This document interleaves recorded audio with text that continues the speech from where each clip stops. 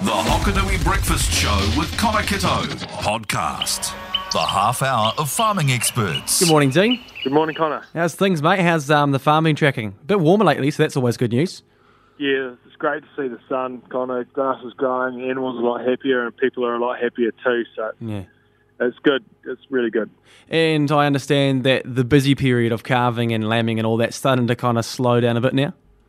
Yeah, look, we've got calves weaned, lambs tailed, starting to get on top of the groundwork, tractor work, which will have to be done by the 1st of November in a few years' time.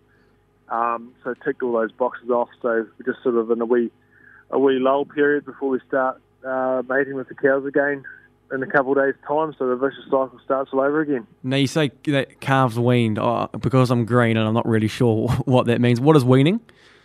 So that means when we stop giving them milk. Right. Now they're just on a diet of grass and meal.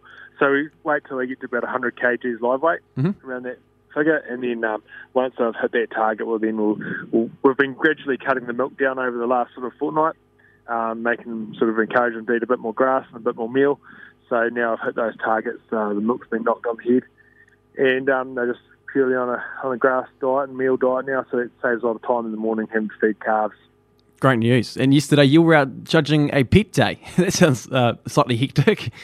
Yeah, just got roped into last night, helping judge the pet lambs at the Wyndham A&P Pet Day for the Glenham, Wyndham, Edendale schools. Nice.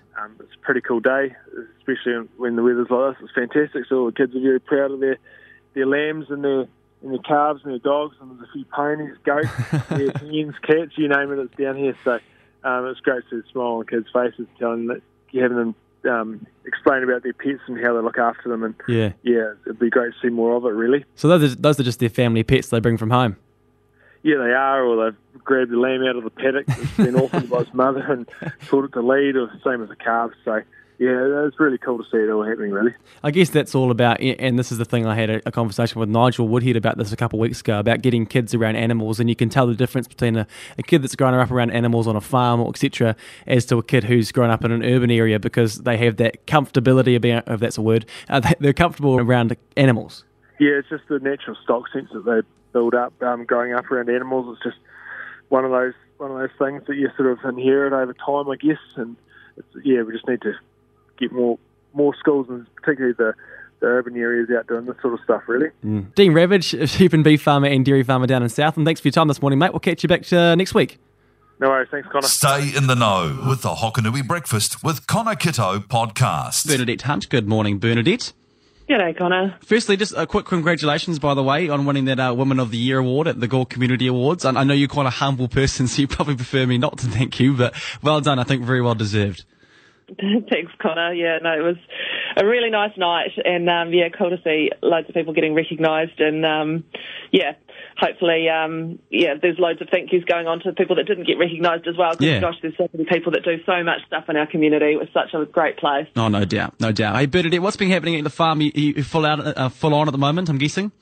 Yeah, it's absolute peak of spring busyness at the moment. It's there's tractors going off in all directions, and lots of stock coming and going as well. But yeah, the tractor work's in full flight now, the contracting work. So we've been busy planting arable crops like barley and oats, and we're planting some summer turnips at the moment on some dairy farms. So that's, some dairy farmers like to feed out turnips, or they plant turnips to help get them through that drier patch through sort of January and February, when the grass might slow down a bit. They plant some turnips to keep the cows going through that period of time. Right, okay.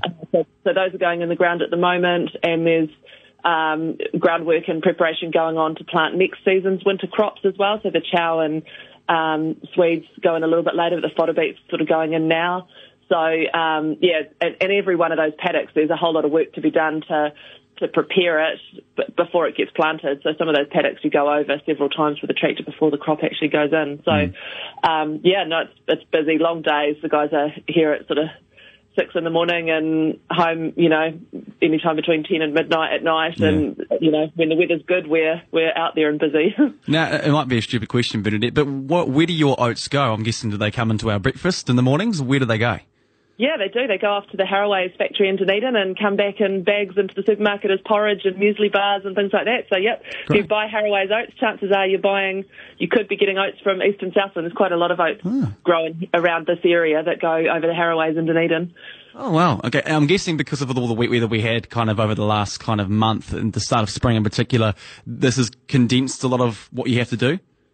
Yeah, it has. So it pushed us, kind of 2 or 3 weeks behind in getting started in the groundwork. So wow, okay. We still want the crops in at the same, as quickly as we can because they've got a limited growing season. We have to harvest all those arable crops before the winter comes, and the winter crops obviously are needed from the beginning of May.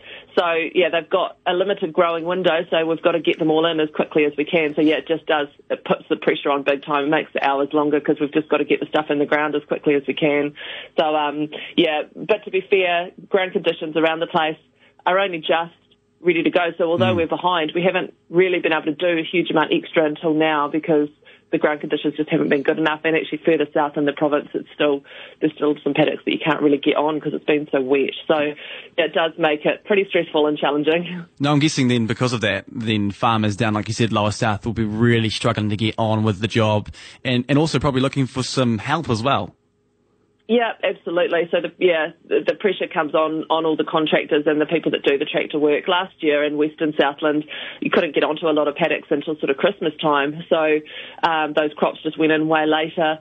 But luckily, we had a pretty kind winter. We did. That there was enough growth that everybody got through.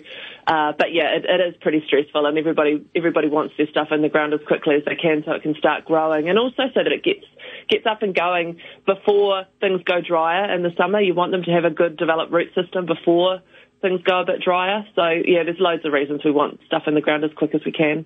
Long may this warm weather continue. Bernadette Hunt, Southland Federated Farmers Vice President. Thanks for your time this morning, Bernadette. Have a good day.